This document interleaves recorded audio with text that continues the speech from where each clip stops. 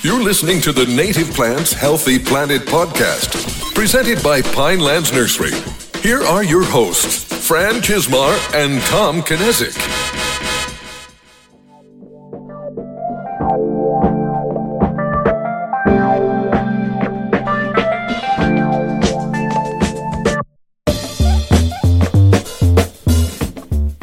I get to talk about my new favorite subject today. Welcome back to Native Plants Healthy Planet, presented by Pinelands Nursery. I am Fran Chismar. And I'm Tom Knezik. And even though we've had a lot of success with our current Native Plants Healthy Planet podcast, we decided to rebrand it, and now it's going to be Philly Cheesesteaks Unhealthy Arteries. That's all Fran's been talking about lately. That is my new favorite topic. You know, I've been on like these huge cheesesteak pilgrimages, mainly because my youngest son, who's, you know, I say young and it sounds like a kid, but he's 17. He just discovered cheesesteaks. Which I don't know how you can do that around here. I don't know either. He was just totally against it. He had tried one when he was a kid and wouldn't try it again. So we finally got him to try one, and he fell in love. So all these years that we had gone to all these places to have cheesesteaks, we're doing it all over. So it's me, my two boys, my fiance, and her son, and we're starting all over again. So that's been our like that hiking and cheesesteaks has been our completely our negates the hike.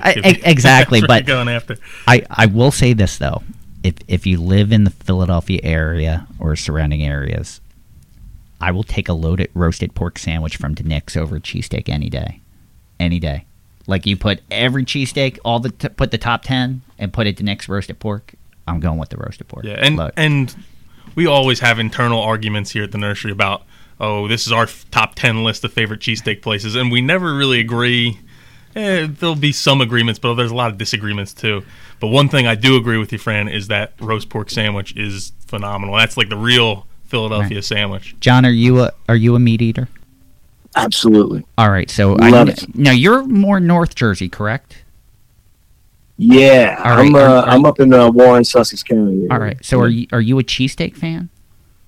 I love cheesesteaks. All right. Do you have? Well, my question is though. Well, I was going to say to you guys, since you're down there, I mean, because I know I actually caught flack for this being in the Philadelphia area, and I ordered wrong, which was not a good situation. Apparently, you're supposed to ask for Velveeta. All right, like Cheese Whiz or some weird, bizarro cheese thing on it. I am totally against the Cheese Whiz. I'm not. That's a big thing. Is the Whiz Wit. The Whiz Wit, yeah. No, I think Fran and I. This is another place we agree. Is we both go provolone. We go sharp provolone on ours.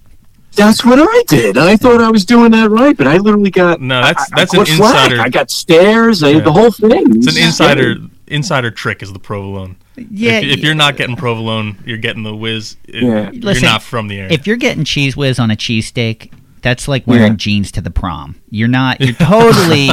You're totally missing the point. But we, you know, if you've never had DeNick's, and there's one by us in New Jersey, the original's in Mount Ephraim, New Jersey, but there's one in the Reading Terminal Market in Philly. There's actually a couple now, but they're roasted pork loaded with sweet roasted peppers and sharp provolone.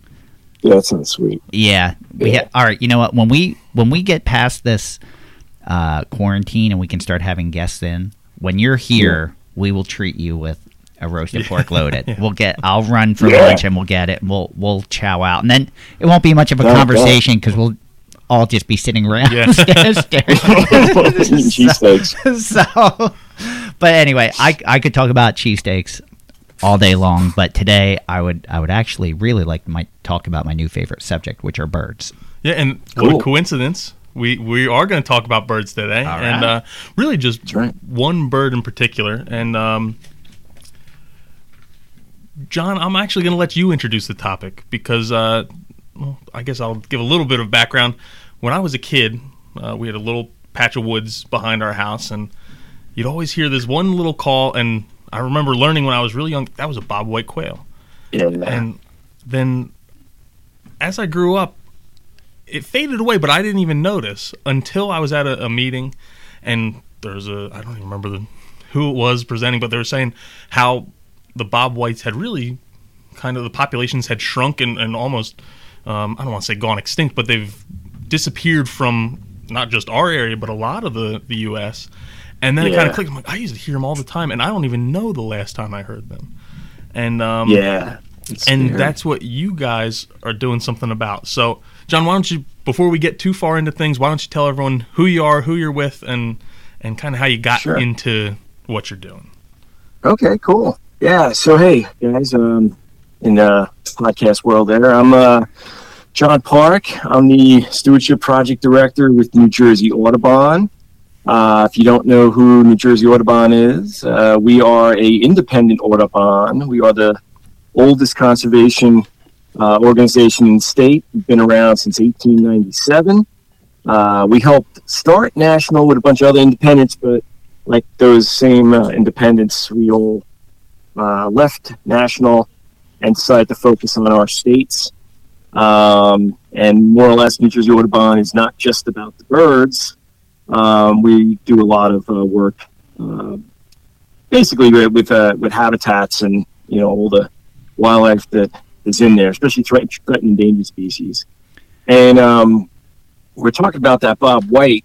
The Bob White. Tom, Fran, you guys grew up in South Jersey, right? I actually grew up in the Philly suburbs. I have never seen or heard northern Bob White quail. But like Tom said, he was down in South Jersey, right? So I mean, they were all over the place. Mm-hmm. Yeah. So back in the day, like I remember, like I'm a city boy, and my grandparents though had moved down to the Pine Barrens to retire down there in the 70s. So I remember going down to the Pine Barrens, and like Tom said, like that's where I first heard and saw my first Bob White in that region, and it's the greatest sound in the world, and it's such an iconic thing too, right? That Bob White, that whistle, and that bird kind of it's got such appeal to so many different people. Farmers, birders, just the casual person in the back, like kind of what Tom was saying, you're growing up and you hear that call out there in the woods or out in the field, it just made you feel good. And then over time, people just it just dropped off and no one even noticed. And now we're at a point now where the bird itself, not just in Jersey, it's completely functionally extinct. Wow. Meaning it's gone. And the problem is that whatever remnants were left over the last couple of years, nobody is sure now if they're even wild birds, because so many hunting clubs and even the state were stocking birds for a while, that in the areas that they do pop up, it's pretty much assumed that they are ones that are being stocked on a regular basis. So they're not even the wild species. Mm-hmm. So like I said, Jersey's functionally extinct. And then when you look across the bird's range, everywhere it's kind of tanked. In fact, in North America, it's like an 85% drop in the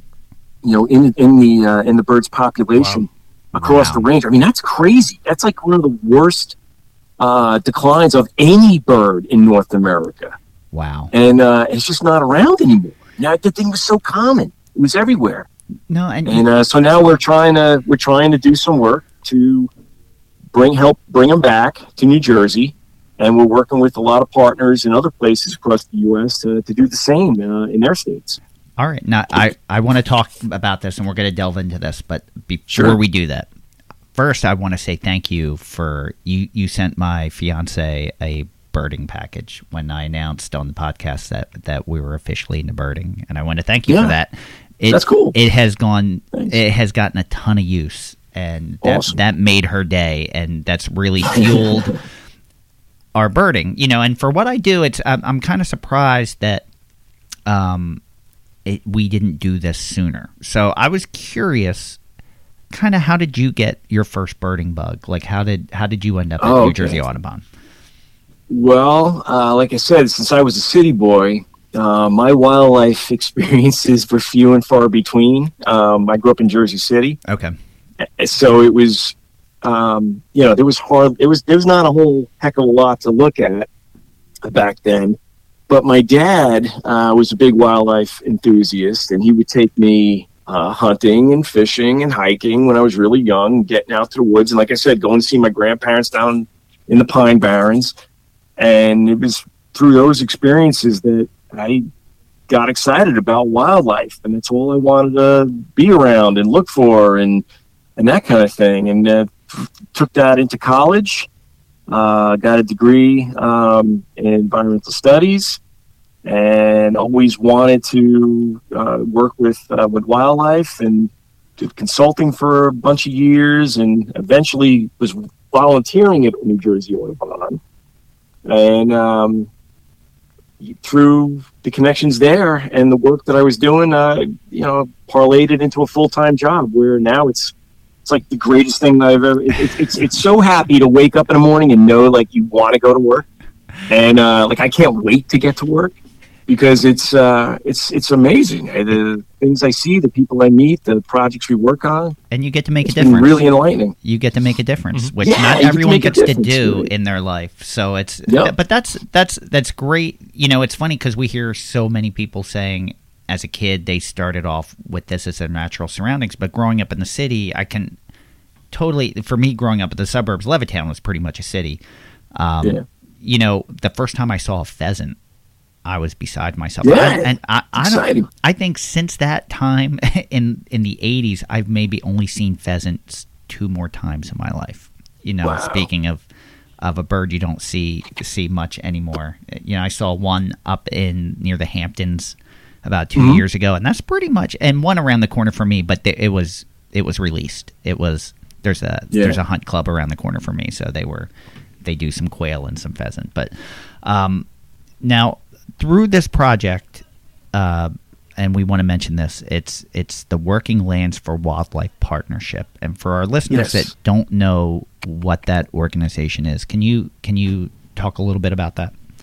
Yeah, sure. So Working Lands for Wildlife is really an initiative that the USDA and the Natural Resource Conservation Service, right, NRCS. Okay. They're an agency, federal agency, that was created back in the Dust Bowl era. Seriously, I mean, you remember, that whole thing where it actually was a Soil Conservation Service back then. Okay. But it's evolved, and now they not only do they do soil and water and fixing erosion issues and soil health and all that, they do wildlife as well. And as part of that program, it's a funding opportunity. And how it works is that the funding programs these particular ones, the Working Lands for Wildlife, focuses on combating, the decline of wildlife species, whose decline we believe can be reversed. Okay. All right. So things that they haven't winked out yet, they're not on the verge of winking out. There's enough time that with the right practices and the right technical assistance and putting them and implementing those practices, there's a possibility you can actually save these species. In New Jersey, there's 4 species that we concentrate on. Okay. For that particular program. Golden winged warbler, Which I've never seen. That's one that I've never seen. I got to see the second one in my life this year on a project we did up in Sparta Mountain, and where we did forest cuts, and it took 6 years, but we finally got our first one in the cut this year, so we're very excited. So golden winged warbler, Okay. American black duck, believe it or not, something you think is so super common, and it's not anymore. Wow. And bog turtle, Okay. and then the last one is northern bobwhite quail. And we're going to focus on that one today. We're going to focus on the quail one today. Yes. So you had mentioned that the decline has been 85%. I guess is that? I originally thought that was maybe over the last 50 years. Is it really more front end loaded? Like, has it really been over the last 10 years? No, it's been over the last 50 years. I mean, those to get that number, and you can see it when you start looking at the trends in farming development that's happened. It all comes back to the habitat loss. Okay. And so over that time, as things got more mechanized in farming, when every inch of the the field is now being utilized as opposed to when we all were growing up, and the farmers would leave those little weed spots and tractor turnarounds and all that kind of stuff in weeds. It's in production, and the habitat's gone. And then when you think about what happened, especially in New Jersey, right, with the development booms that happened throughout the 80s and 90s and 2000, I mean, we've lost a lot of ground, and it's not conducive anymore to not just Bob White, but a whole suite of species that need that early successional young forest weedy patches. Well, that's what I was just going to ask. What is the ideal habitat for quail? What do they prefer? Where do they breed, and what do they need to exist? Yeah. So for quail, they need a really diverse mix of vegetation.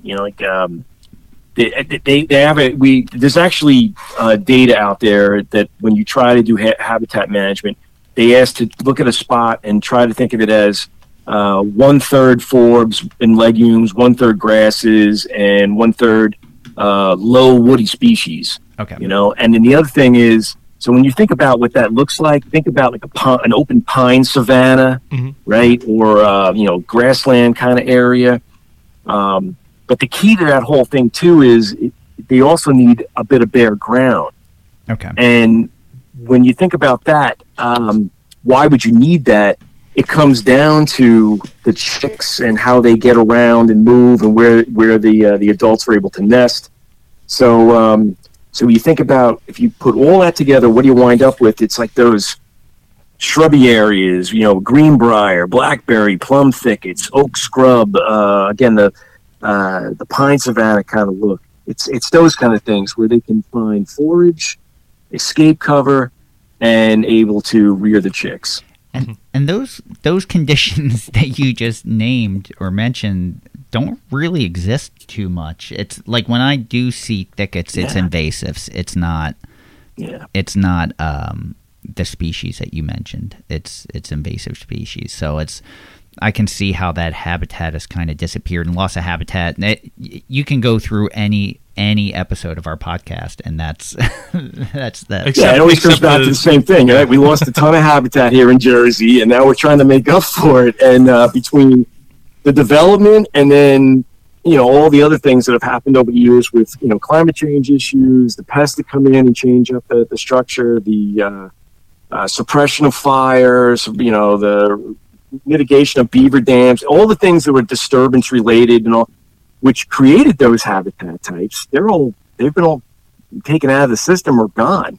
Yeah. And you lose all this amazing cover, and it translates down to all these little things that you took for granted, like I'm sure on the other podcasts, right, with the loss of milkweed and the loss of those little weedy areas we were talking about. And that was the key to a lot of the food chain. That was the key to a lot of these species even surviving, and that's where we're at right now. I think, I forget what the number is exactly, but the last time I looked in New Jersey, the threatened endangered species that were out there, it was something like 41 or 45% of the animals that were listed were all species that needed some kind of early successional young forest habitat. Because, that, like you said, Fran, it's not there anymore. No, it's not. just, it's allowed to grow up or allowed, but it's never being replaced.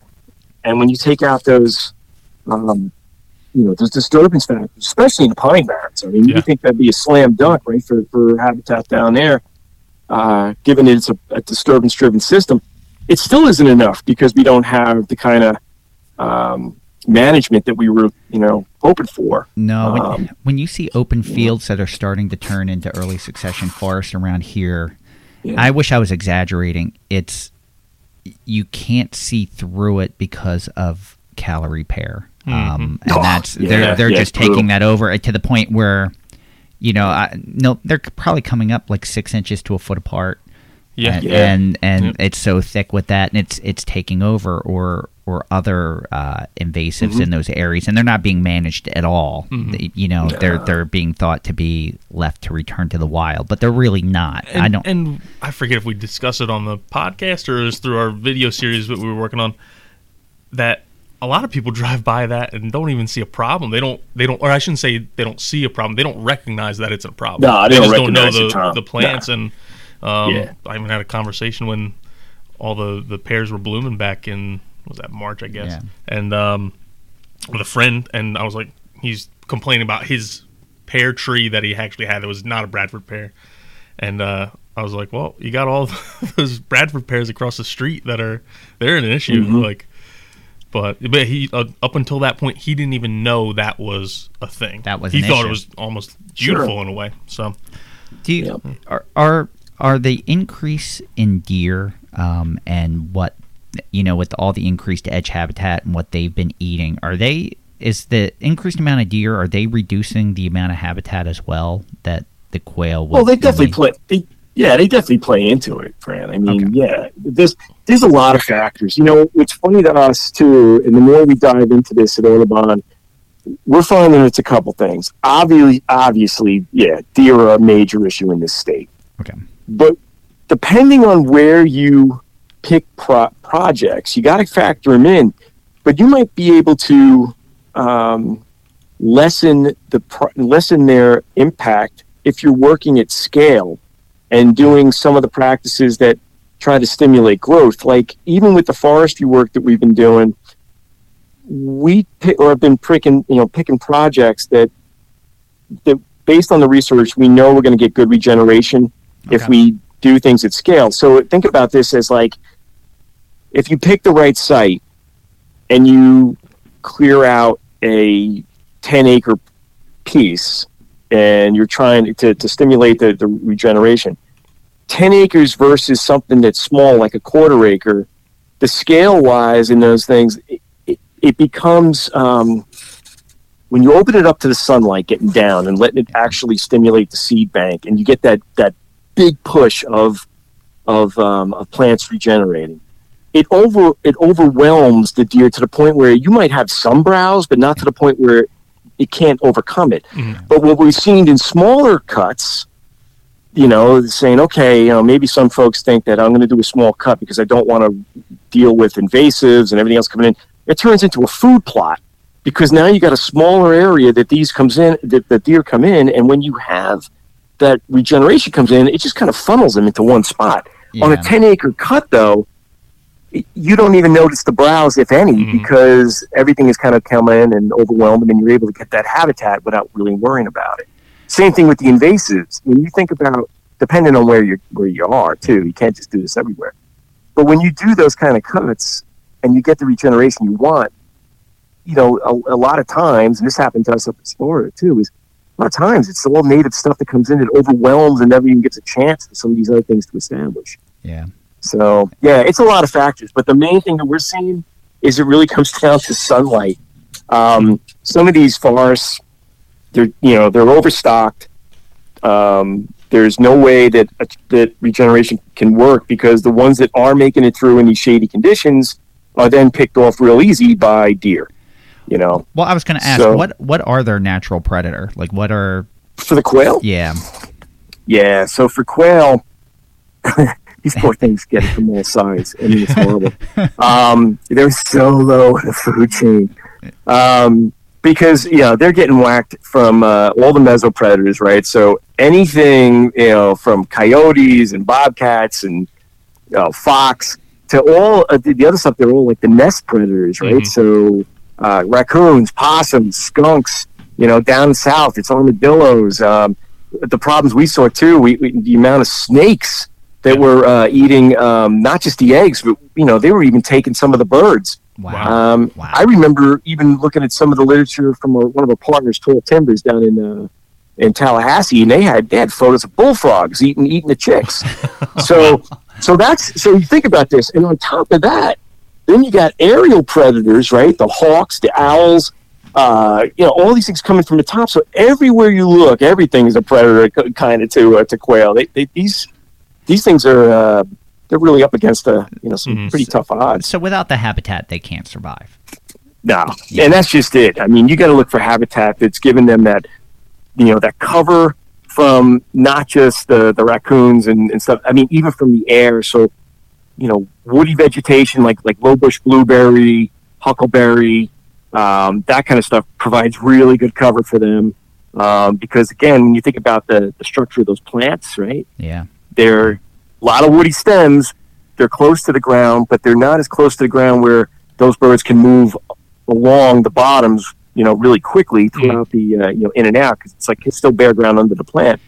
But they're actually getting the cover from top for the woody stems that the aerial predators can come down and get them. And where it's natural habitat for low bush blueberry, if it's right, like if you're in, say, southern New Jersey, the Pine Barrens, it's almost like a ground cover. Like you can't see that forest floor. But when you get down at quail level and look on the ground and through the bottom of those plants, we've done this. It's pretty wild. You realize that it's like this open lanes everywhere. I remember taking like a baseball, and like you could kind of if you could roll it through the bottom, you could say, wow. I mean, if you can get a baseball through the bottom of that, it's by rolling it. Yeah, that's a perfect area for the size of the quail to maneuver, but yet it still had to protect the cover on the top from the stems. Now I'm going to have to try that. I'm going to make sure I have a tennis ball with me. You mentioned some of the key species that quail need for habitat. But I want to dive into it a little bit further and just say, what are the ones that are most important for their diet? What plants? Oh, native plants, sure. What are attracting the things that they might eat? I'm not even sure what quail eat. I'm assuming it's seeds and insects. So they'll eat both seeds and insects, fruit. So when they're young, obviously the chicks, they're just feeding strictly on insects, until they get a little bit older. Then they'll eat seeds. But okay.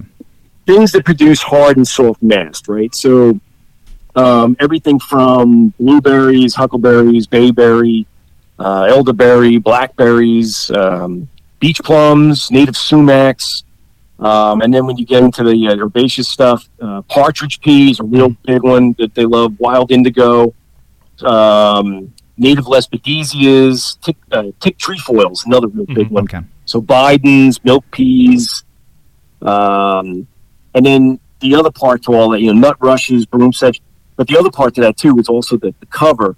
So things like switchgrass, little blue stem, big blue stem, I think it's a broom sedge. They're really important for the whole thing, for both foliage, but also the cover and nesting material. Okay.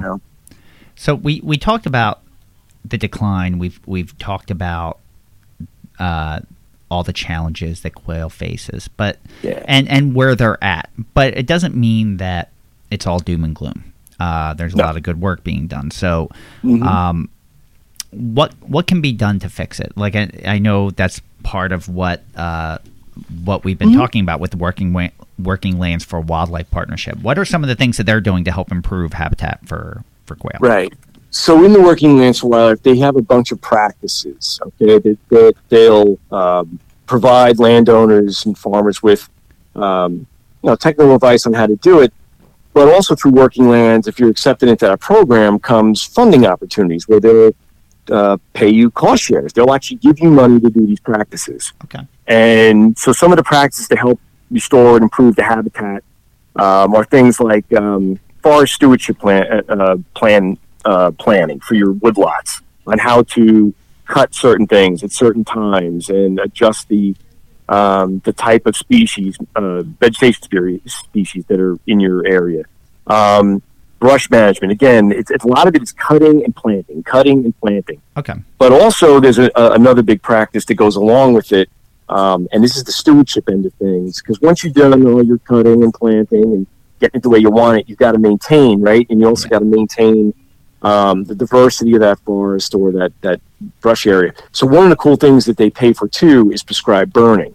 And in the Pine Barrens, this serves as dual purposes for not just habitat for quail and a bunch of other species, but let's face it, guys. I mean, fuel loads in the Pine Barrens for the wildfire risk is pretty high. Yeah. As we've seen the last couple of years, right? Some of the fires that broke out in the Pygmy Pines, that was 12,000 acres. Then we had another one this year, right? It was 6,000. Yeah. So by doing this work, where you're doing, where you're manipulating some of the woodland to try to regenerate a young forest and plant the right stuff for the habitat for these birds, you're also, through controlled burning, reducing the fuel loads that go along with all of that, and then also creating areas for those birds to, be able to nest in and forage in and raise their broods. Now, has this program been successful? Has it been popular? Yeah, in fact, it's one of the more popular ones out there. Quick story about it, which was amazing to me, and this is really the good work of Division of Fish and Wildlife in New Jersey, was that when we started doing the first project with translocating wild birds from Georgia up to the Pine Barrens through the study that we were doing at Pine Island Cranberry, right smack in the middle of the Pine Barrens region, where we were bringing up birds and we were testing practice to see whether or not you could bring birds from southern latitudes up here, repopulate an area. Would they adjust, that whole thing? But what was neat was, as we were doing that project, Division of Fish and Wildlife actually saw an opportunity, and working with NRCS through the Working Lands for Wildlife project, they were able to convince the feds to include Bob White in the project just because, now think about this, the other states that got the funding, South Carolina, North Carolina, Alabama, Florida, Georgia, Louisiana, they all have existing quail populations. New Jersey doesn't. Wow. But we got such a response from the public who want to see this bird back on the landscape for kind of reasons too. You know, like Tom said, they remember it from back in the day, and they were like, wow, I can't believe this is going. It's part of our heritage, part of growing up here. That the response was so unbelievable. I would get calls all the time. How do I get quail on my property? You know, what can I do to help it? That we were able to, you know, actually get a federal funding source to help these people out with providing funds to buy the right plants, do the right management. So yeah, it's been really popular and really successful because we've gotten a ton of people to sign up for practices that on their own they either would not been able to do or fund, but also, especially in the Pine Barrens, it caught on really big because of the idea that they wanted to see the birds back, but it also helped with fuel load reductions for wildfires. So we were getting the benefit of a lot of different things through that funding and through this initiative, which is pretty cool. Yeah, and that's all good, important practices, not just for quail. Also, I mean, to get people to be active stewards are pretty important, especially for large property owners to take that initiative. Is a lot of people forget, Fran. I mean, that, you know, stewardship's part of the whole thing. It's one thing to go out and preserve a property. Okay, it's great, preserved it up. But if you don't do anything with it, or even if you're in your house, think of it as a house, right? You buy a house, you don't just let it go to pot. After a while, you got to improve it a little bit. You got to, you know, fix it up a tad. You know, it's the same thing. Yeah. It's the exact same thing. And it really, this helped really push this concept of taking care of it in the long term and helping you out to actually get that habitat and all these ancillary benefits out of the program, which is great. And how many years has the program been going at this point? So Working Lands for Wildlife has been around for 4 years, and the quail project that we started with Tall Timbers, Pine Island, Pine Creek Forestry, and University of Delaware, that started about 8 years ago. Okay. So yeah, we started it off, got it all going, and then they got the funding, and now we're in that mode where we're signing up people left and right, especially in the Pinelands, for the project, and the applications are soon. So yeah, that's something we want to push out there. And we're definitely going to mention that at the end of the because it's a cool thing and an easy thing to be a part of. So what are some of the success stories? Have you seen quail? So success is, I'd say things are a success. It all depends on how you look at it, right? Yes. Because the original project was the Division of Fish and Wildlife had come up with an action plan because they recognized the same thing that we saw years ago, that the species was winking out. Okay. And along with those species, the quail, a lot of other early successionals were winking out. So they came up with an action plan to look at it, see where in the state was it really possible to do work, and then if you did the work, how would you get the populations up? We took that plan, looked at where that they thought the best spots were, and decided to work in the Pine Barrens. Okay.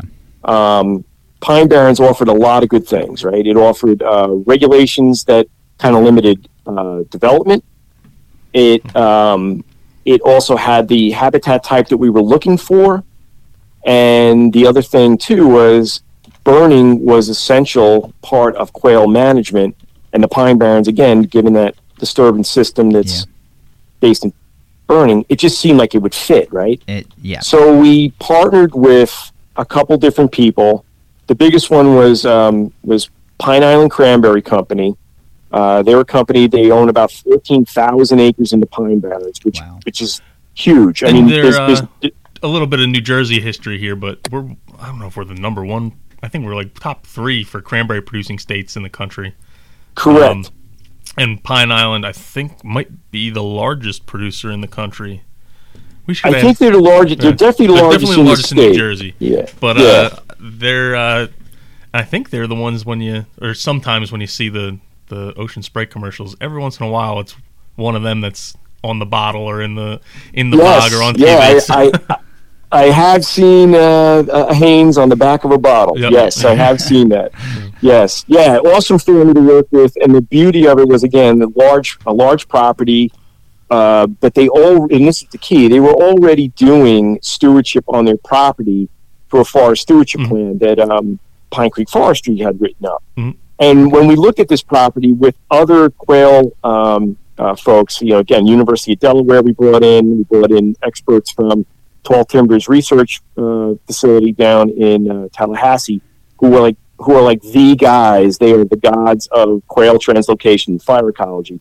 We brought them up to look at the site, and they said, this is the perfect situation to try something where the only birds that are being given up for translocation in the entire U.S. Are down in Florida and Georgia. They have the populations that they can actually take birds out, put them somewhere else to try to start stuff. I was actually going to ask you that question. Is there a difference genetically between the birds in Georgia and Florida than what you would have found in New Jersey? So the ones up here, theoretically, when you want to have translocation, you want to try to get a species that, I say as close to the same latitude that your project area is going to be. Okay. That's why this is an issue, because the birds up north, they weigh a lot more. They're a little heavier stock, and they've adapted to the climate conditions up here, right? Gotcha. But if you don't have that to give up, so you got to start looking at other places. Yeah. So when you think about this, like I said before, they're tanking across the entire range. If that's the only place that there's a possibility of even getting enough birds to bring up, you don't want to waste it and bring up 800 birds up here and they all drop dead on you because they couldn't handle it. So what we were looking with, the experiment was bringing up 80 birds a year, 40 pair. Which isn't a lot. Which isn't. It's not a lot. No, it's not a lot. No. So we were looking to start the population over. What we were looking to do is, can these birds make it in from the southern latitude up here? Can they adapt to what we have going on in the Pine Barrens? How they nest? How they deal with predators? All that good stuff, just to prove that could work and see what the population dynamics would work out with having them. So every one of those birds, when we would bring them up, they all had radio collars. They all were tested for diseases before they came up. They all had leg bands identifying them. So we would release them on Pine Island, who was doing stewardship already through their forest stewardship plan, creating great habitat on the property. Monitor them. We had hired two grad students, one in his doctorate, the other one in the master's, to basically tail these things everywhere they went all around and figure out, where they went, what they did, and can they make it. Yeah. At the end of the day, the results actually are sitting at the Wildlife Society's journal right now. They accepted it for publication. They just have to tweak it some. Okay. But at the end of the day, it turned out that, yes, the birds from down south can make it up here in New Jersey. That's a big step. Because at least now you can pull off a translocation. The thing that was screwy, though, and we're still trying to figure it out, and that's the next phase of this, is they didn't, they were like delayed in their nesting, like by 2-3 weeks, which it kind of, that they couldn't figure out why. One of the things they think might be an issue is the translocation itself, having drive them all the way up here, and you got about 36 hours to get them out into the field. Was that going to impact them? But at the end of the day, what we were finding was the birds were nesting. The birds did, do two broods. We had males incubating the nest when the females were killed. Okay. All the things that you're supposed to do, and it turned out, we got some pretty decent numbers. Awesome. I mean, out of the 320 birds that we released over the 4-year program, we had 47 nests confirmed, which was the first wild bobwhite quail nesting in the pine since the 80s. Wow. We had 173 confirmed chicks that hatched. We monitored them that they did overwinter, so they didn't all get wiped out. Okay. We even had it where we were able to determine that bobwhite quail from the previous year's release were pairing with the newly released birds. So they were hooking, they were finding each other, they were bringing them out. So this was a big deal, and we're at a point now where you have all these other landowners now seeing that it can work, wanting to be a part of it, that, they sign up for the program and we start doing work on their properties. And then this year, when you asked about seeing birds, I got a call from Bill Haynes at Pine Island that he was at a next-door neighbor's property, and they were listening to bobwhites calling in the field. Wow. So I went down there and met with the guy who was another cranberry producer, and sure enough, we wound up seeing quail out in his blueberry fields. That is and awesome. The question is now, are their progeny from the Pine Island stuff? Because we stopped doing translocation last year. Okay. But they're there, so that's a good sign. That's a great sign. So we're pretty stoked. Another thing I'll point out before we get too far away from that topic is in the New Jersey Pine Barrens, a neighbor property isn't like in your development where your neighbor's 50 yards away. Right. Especially with Pine Island, your neighbor could be miles away at that point. Yeah. So that it's on a neighbor's property actually says quite a bit. It's not like you're close. Yes. Yeah. So that was kind of neat. I mean, we actually tracked one of our birds during the project that went a total of 7 miles to another spot. I mean, that's extreme for them to get that far. Wow. But we did have them moving around and searching for other areas and all that. So, we even found them, they were hopping the fence and going into Warren Grove even. So, I mean, they were moving around. But it's all about the habitat, right? So if they're finding the right spots and they're making it, that's what we were looking for. And now we have that particular landowner who now wants to sign up for the program because he's seeing this momentum. He's seeing all this cool stuff. And the best thing that he told me was, this guy's a 5th-generation farmer. He goes, I remember the days when we were sitting out on the porch with my father and my grandfather, and they would whistle, and the quail would whistle back. He goes, and now I have it all back again. 30 years later, here I am listening to it. The guy was excited and into it, and you had to love it. And it was the best. That is awesome. Yeah. Go ahead, Tom. I'm sorry. So you mentioned before there's a lot of people excited about this, and and I'd extend that to even people who aren't from New Jersey that are excited about it, because I mentioned before when I first heard about this reintroduction, it wasn't from someone in New Jersey. It was actually from someone from Tennessee who, when they were giving a presentation on bobwhite quail, I kind of told them that same story I started out with. When I used to hear him all the time, I didn't even notice that I didn't hear him anymore. Right. And he was like, oh, yeah, well, you're getting a reintroduction right in your backyard. And he told me all about this project. I didn't even know. I think this was probably in like year 1 or 2 when it started. He was so fired up that this was happening, and it was 1,000 miles away from where he lived. And I've had that same conversation with people from Georgia and Kentucky and all over the place, and they're all excited that we're going from almost a population of 0 or a population of 0 to something moderately significant. And what's interesting to me is that the excitement that people are expressing isn't because it's an animal that they want to hunt. They're just the romanticism of it is exactly. Yeah, friend, that's exactly it. They remember that sound. Like I said, when I was a kid, I was in my grandparents' house. I remember hearing that or asking my grandmother, while looking at this little goofy bird come out of the hedgerow and hit a bird field and then run back in. But I remember that so vividly, and it was so cool. And that's what these guys are remembering back in the day. That sound of the bobwhite, and then let me tell you, again, even with Bill Haynes had told me, when you start noticing the stuff for the quail, all of a sudden you start noticing all those other things that you kind of forgot about. That, hey, all of a sudden I'm starting to see a lot more nighthawks going around. Well, it's because your manager for quail is bringing those in. Hey, I'm checking out a lot more butterflies these days. Well, it's because your manager for quail is bringing those in. And it's really cool, and it's an eye-opener to a lot of the folks down there that just kind of took a lot for granted. You can't blame them doing day-to-day stuff. You forget about it.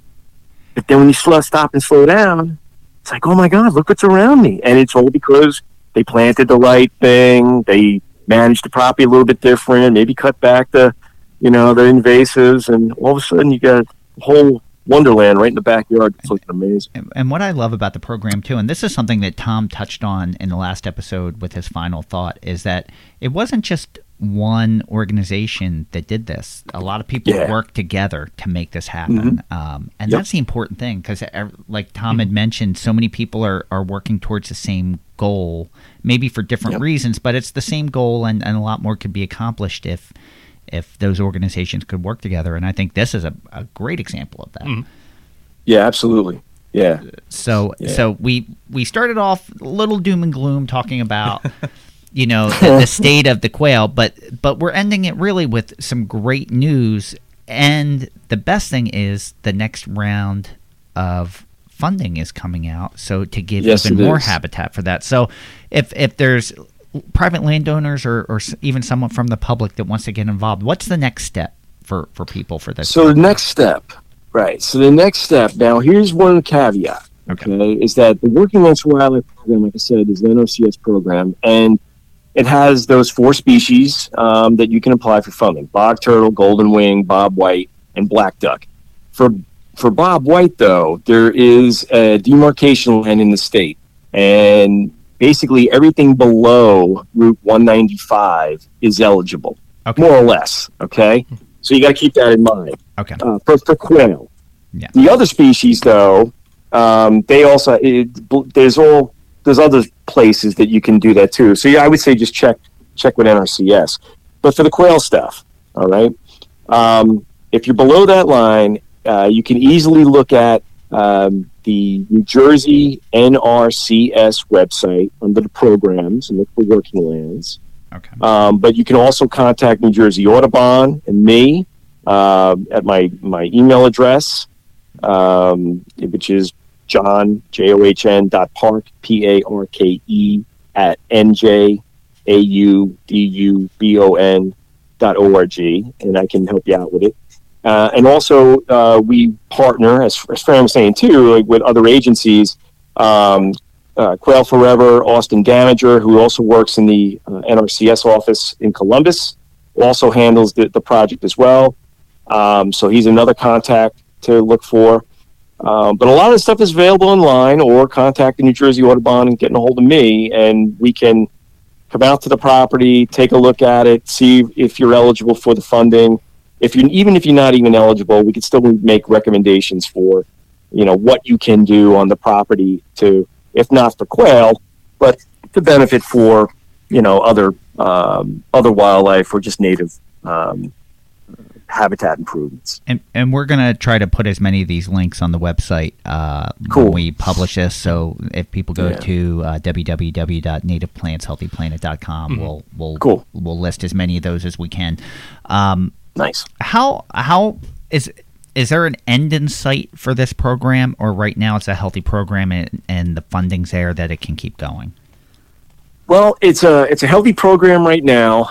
This program is attached to the Farm Bill. So every 4 years when the Farm Bill comes up for renewal, that's when a lot of people come out to make sure that you don't lose this kind of funding. The funding itself is through another funding mechanism in USDA. Okay. And it seems to be funded on a pretty regular basis because it's their one of their biggest programs. So I think we're good for a while. But again, even if it's not through NRCS, there's also other programs. The U.S. Fish and Wildlife Partners for Fish and Wildlife program, where they give a lot of they give materials in some cases out for restoration, or they'll lend you a seed drill, that kind of thing.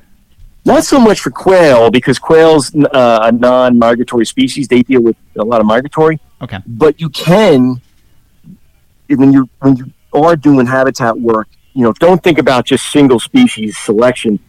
When you're thinking about it, think about all those species that work it. So when you're doing work for just quail, prairie warblers, nighthawks, box turtles, pine snakes, all these different things come into play because they're going to work with that type of habitat you're maintaining for quail. And that's, we've been preaching since the beginning, ecosystem and habitat and what all that needs to survive, not just one species, every species. Yes. You need that balance, and it's nice to see that we're working on trying to restore that balance so it can benefit the quail. That would be wonderful. And I'll tell you what, Fran, it's amazing. Like the stuff I got to see spending time in the Pine Barrens every day on that project and looking at the different species that were utilizing the habitats. I saw stuff that I've only seen in books that were showing up or growing or whatever in those spaces, and it would blow my mind. And it was incredible. I mean, the diversity was amazing. And all it took was maybe clearing a little bit area here, allowing the sun to come in, getting things to grow a little bit, maybe plant some things here and there to get it going, do a burn, and oh my God, it was like you didn't even you couldn't believe you were in New Jersey. Like it didn't feel like New Jersey. Wow. It was wild. I can imagine the excitement with that. And Tom knows this because I shared this in our Facebook group for the podcast. Mm-hmm. I got excited over a feather that I found in my yard yesterday. About feathers. You kidding me? That I had no idea what it was, and that's what was exciting to me. It turned out to be a tail feather from a northern flicker. Oh, cool. So and I wish I had seen it, but instead I just found the feather. But I was like, I have never seen a feather like this before. What is this from? Like I was just. It's good, man. Yeah, it's all fun stuff. So we always end up the podcast with two things. We end it with a final thought where everyone gets the stage to say whatever they want. But we always ask one last question, which is, what is your favorite native plant? Now we will offer, if you'd rather give a favorite bird, it can be a favorite bird or a favorite native plant. I'm down with native plants. I love them. So, and I got one. I have one. This is my go-to everywhere. It's the best. It's sweet pepperbush, clether. I mean, I can't beat that. That smell, that fragrance.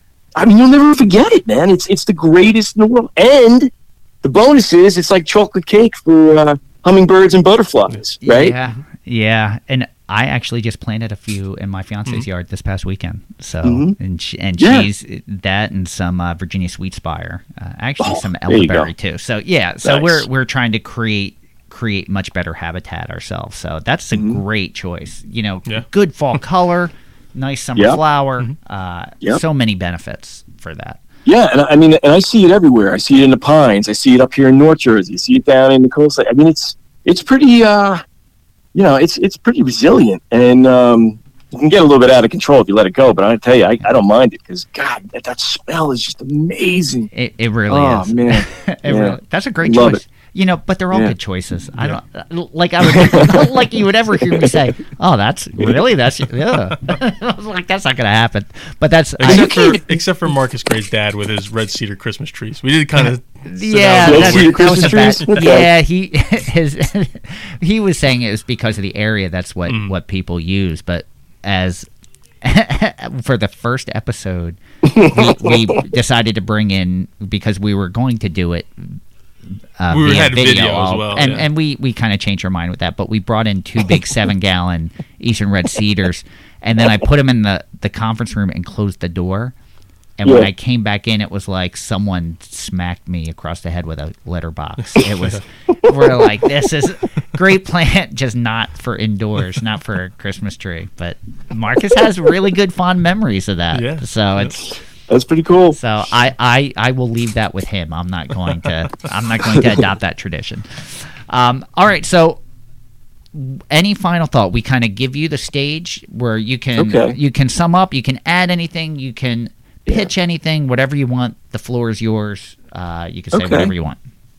All right. So I guess the big thing is if there's any takeaway, right? Because I know that again, when we start promoting stuff at quail, I usually get a million calls about, how do I get quail on my property? And what I tell everybody is, look, as a landowner, just do good stewardship on your property. Ask the state and other land trusts and stuff that you see out there to do the same with theirs. And just be a good steward of the land. It doesn't have to be just for one species. Think of it holistic. And if you're doing that, then you're doing your part to keep, areas in New Jersey wild and keeping our great wildlife species here. Because I'm going to tell you right now, people don't realize it, but New Jersey, we are blessed with the amount of biodiversity, species-wise. It's unbelievable what we have here. And it's because we have so many different habitat types. And it's just an amazing state to be in. So, don't worry about if you don't get a quail, but be happy when you get something else because of the actions you took on that property. It's all good. Yeah, totally. The great thought. And New Jersey is diverse, and the more that we venture out and to some of these destinations, you realize how lucky we are with all the different ecosystems that we have. Yeah. And it's, quail are great. There's a lot of great things, though, and anything you can do to help to restore that balance is wonderful. Absolutely.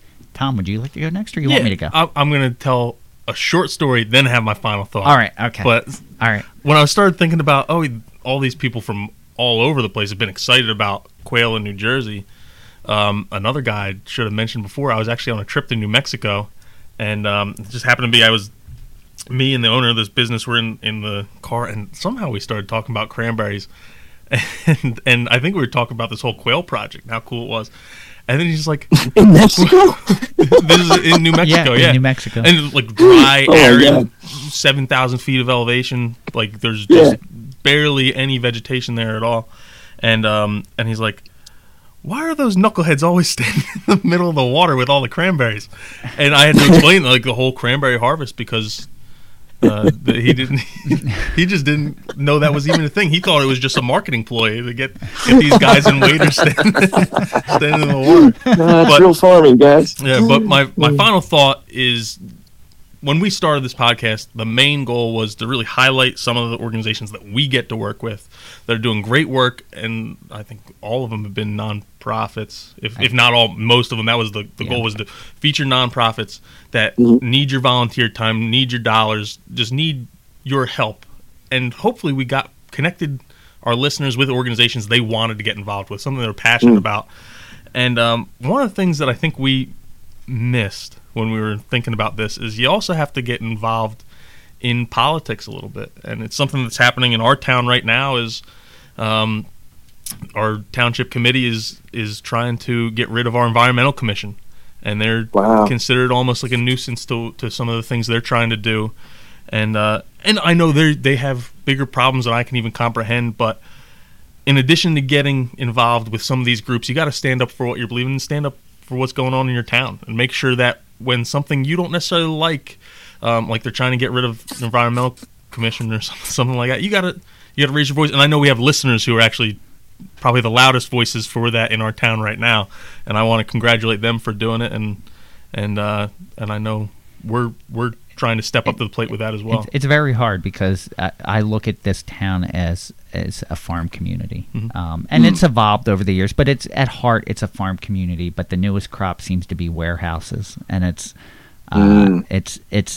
tough to see the change because I honestly felt that this was an area that would never change. Yeah, I was just doing, whenever I give presentations, a lot of times I talk about pollinators and pollinator decline, and a lot of people like to point the fingers with pollinator decline and say, oh, well, it's what the farms are doing, or it's what this people do. It's really, we developed a lot. And you look at just our town of Columbus, when I was born, so I'm 31, when I was born, the town population was about 3,000, is now 8,500 people. And a lot of that, it was like 3,000 up until I think I was in probably just getting into middle school or high school. Yeah. So when I was 12, 13, 14, and then it just kind of blew up. And not to say that's a bad thing, but you think about all the people that are moving into those houses. You have bigger houses, more lawn, more edge habitat, which raises how many deer you have, more chemicals, less habitat for pollinators, not just pollinators, but you're finding out quail as well. And we have to be cognizant of those things. We got to do things because we're human, but we have to be cognizant of the impacts we have on the environment as well. When you see a community more than double in size in less than 10, 15 years, that's when you need to really evaluate your environmental impacts, not do away with that commission. Now is when you need it most. Yeah. So everyone who's doing all the good work for that, kudos, because it's important. Well, Tom, like you were saying, Tom, one thing too that I want to play off to what you said too about the farming community. Listen, man, farmers, they're the stewards of the land, all right? And if you're losing your farming, you're losing a huge piece of, not just natural heritage, but all those ecological services and the food chain, everything the food production. You got to support local guys. Because I'm telling you right now, if it wasn't for the private landowners and the farmers there, none of these programs would be out there, right? I mean, they'd just be fall apart. And it's those folks, the farmers, the Pine Island cranberry guys of the world, and all of them that thank God that they're doing this kind of stuff to maintain not just the wildlife to them is almost ancillary, right? It's like a secondary benefit, but you don't even realize as a neighbor, they're basically helping you out with water purification, soil health, air quality. And it's so important to make sure people get that you don't want to lose your agriculture, whatever you do. Yeah. And I'll even, with talking about Pine Island, it's not what you guys are doing there with the working lands. They don't have to do that. There's a little bit of reward because I guess they're getting a little bit of money from it, but if they focused on the agriculture, they'd probably make more money than what they'd get through that. But here's a little tidbit. Pine Island is not part of the Working Lands for Wildlife. They were doing stuff on their own to the point where they were like, listen, we can do this. We've been doing it. There's a phenomenal quote from Stephanie Haynes that she gave. I don't want to paraphrase it. That she gave one time, and she said that our farm, we've always had this mentality of we have to help the water, we have to help the forest, we have to help the crops, and if we're doing all of that kind of stuff and the quail are able to survive, then we know we're doing our job. And I was like, man, that's the way to go, because they inherently were doing this for the farm, and through those practices, that region, that the neighborhood, the animals that were all benefiting. And you don't benefit that when you drop a warehouse back on top of a farm field. No, you get the opposite. Not good. And again, talking about farmers, I've seen a lot of farmers kind of have that same mentality. They don't have to do a lot of the environmental stuff they do, and a lot of times when they don't do it, it's because they're already working with like razor thin margins on stuff. I know cranberries in particular, they're experiencing some of their lowest prices in probably generations. It was years and then decades. It might be generations now. And same thing with corn and soybeans and all these things. They're already operating on such thin margins and they get a bad reputation for a lot of things. And a lot of times they might not even know, but I think a lot of them are concerned. They're definitely concerned about the soil and the water, and maybe they don't always take the right approach, but they are thinking about it, which is more than a lot of people are. And they're not just working with one organization either, because we're working with cranberry growers, working with Xerces to help improve pollinator habitat. There's a lot of great organizations that these farmers are using to do the right thing that they don't really have to do. Yeah.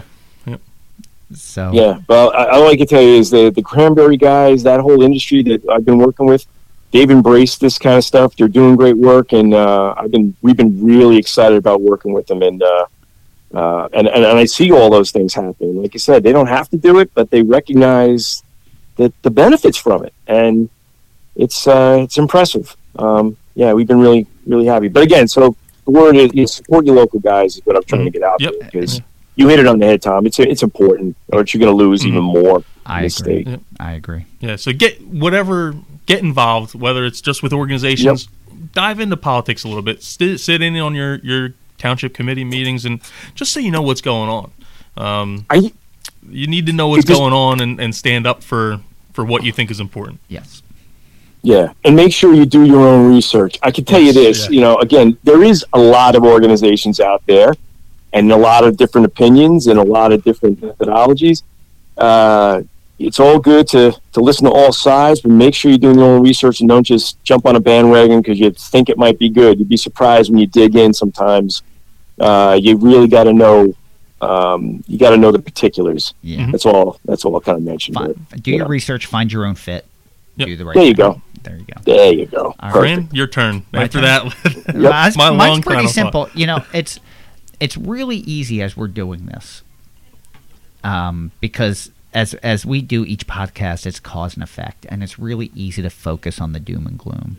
But you really got to put that aside and realize all that's there, yes, but all the great work that is being done out there to fix and correct it, and you really need to celebrate and focus on the good and push forward with that. So try not to be, really like, oh, we're losing quail and the deer are a problem and we lost this and that. You know what? These are all problems. Everything's fixable. I mentioned that last time. Everything's fixable. Move forward and focus on that. And I celebrate you, John, for the great work you're doing. Thank you so much. Thanks, guys.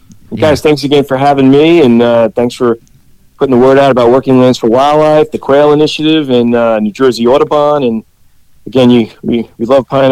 We love Pinelands Nursery, and you guys are really doing some great work too. So thank you. Oh, thank you, thank you. So, that about wraps it up. Thank you guys again for joining us today. Cool. We hope you enjoyed listening about quail management and the Working Lands. Sorry, just a little internal goof on. I didn't update Fran's throwing me for a loop here. I'm throwing Tom curveballs. I put deer management. It's like you wanted me to fail this time. No, I didn't. I put deer management instead of quail management. So it's. Sorry, Tom. So we hope you enjoyed listening to all the things about quail and bringing quail back to New Jersey with John Park from New Jersey Audubon. Pre-show, we were saying how we can probably have 10 conversations not with John and New Jersey Audubon as a whole, and a lot of our guests. So we're looking forward to having them back on in the future.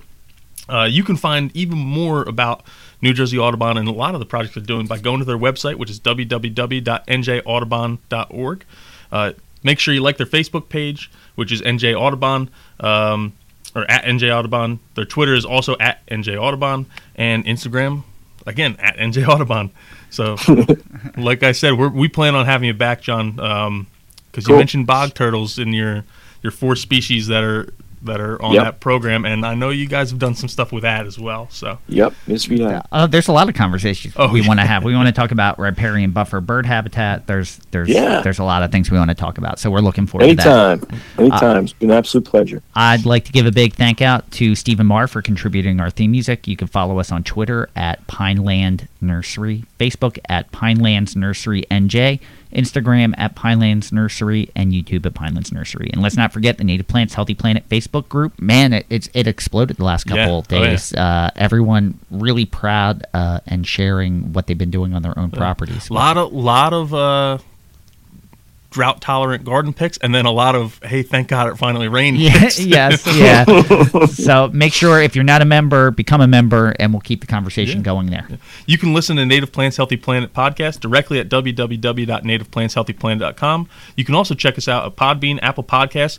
Leave a 5-star review while you're there. Spotify, Google Play, Stitcher, TuneIn, iHeartRadio, YouTube, or you can even ask Alexa to play the Native Plants Healthy Planet podcast.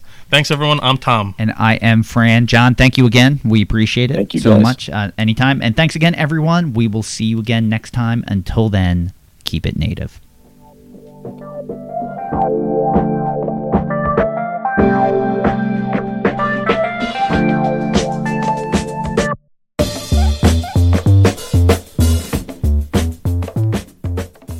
Thank you for listening to the Native Plants Healthy Planet podcast, presented by Pinelands Nursery. Remember to like, share, follow, and comment.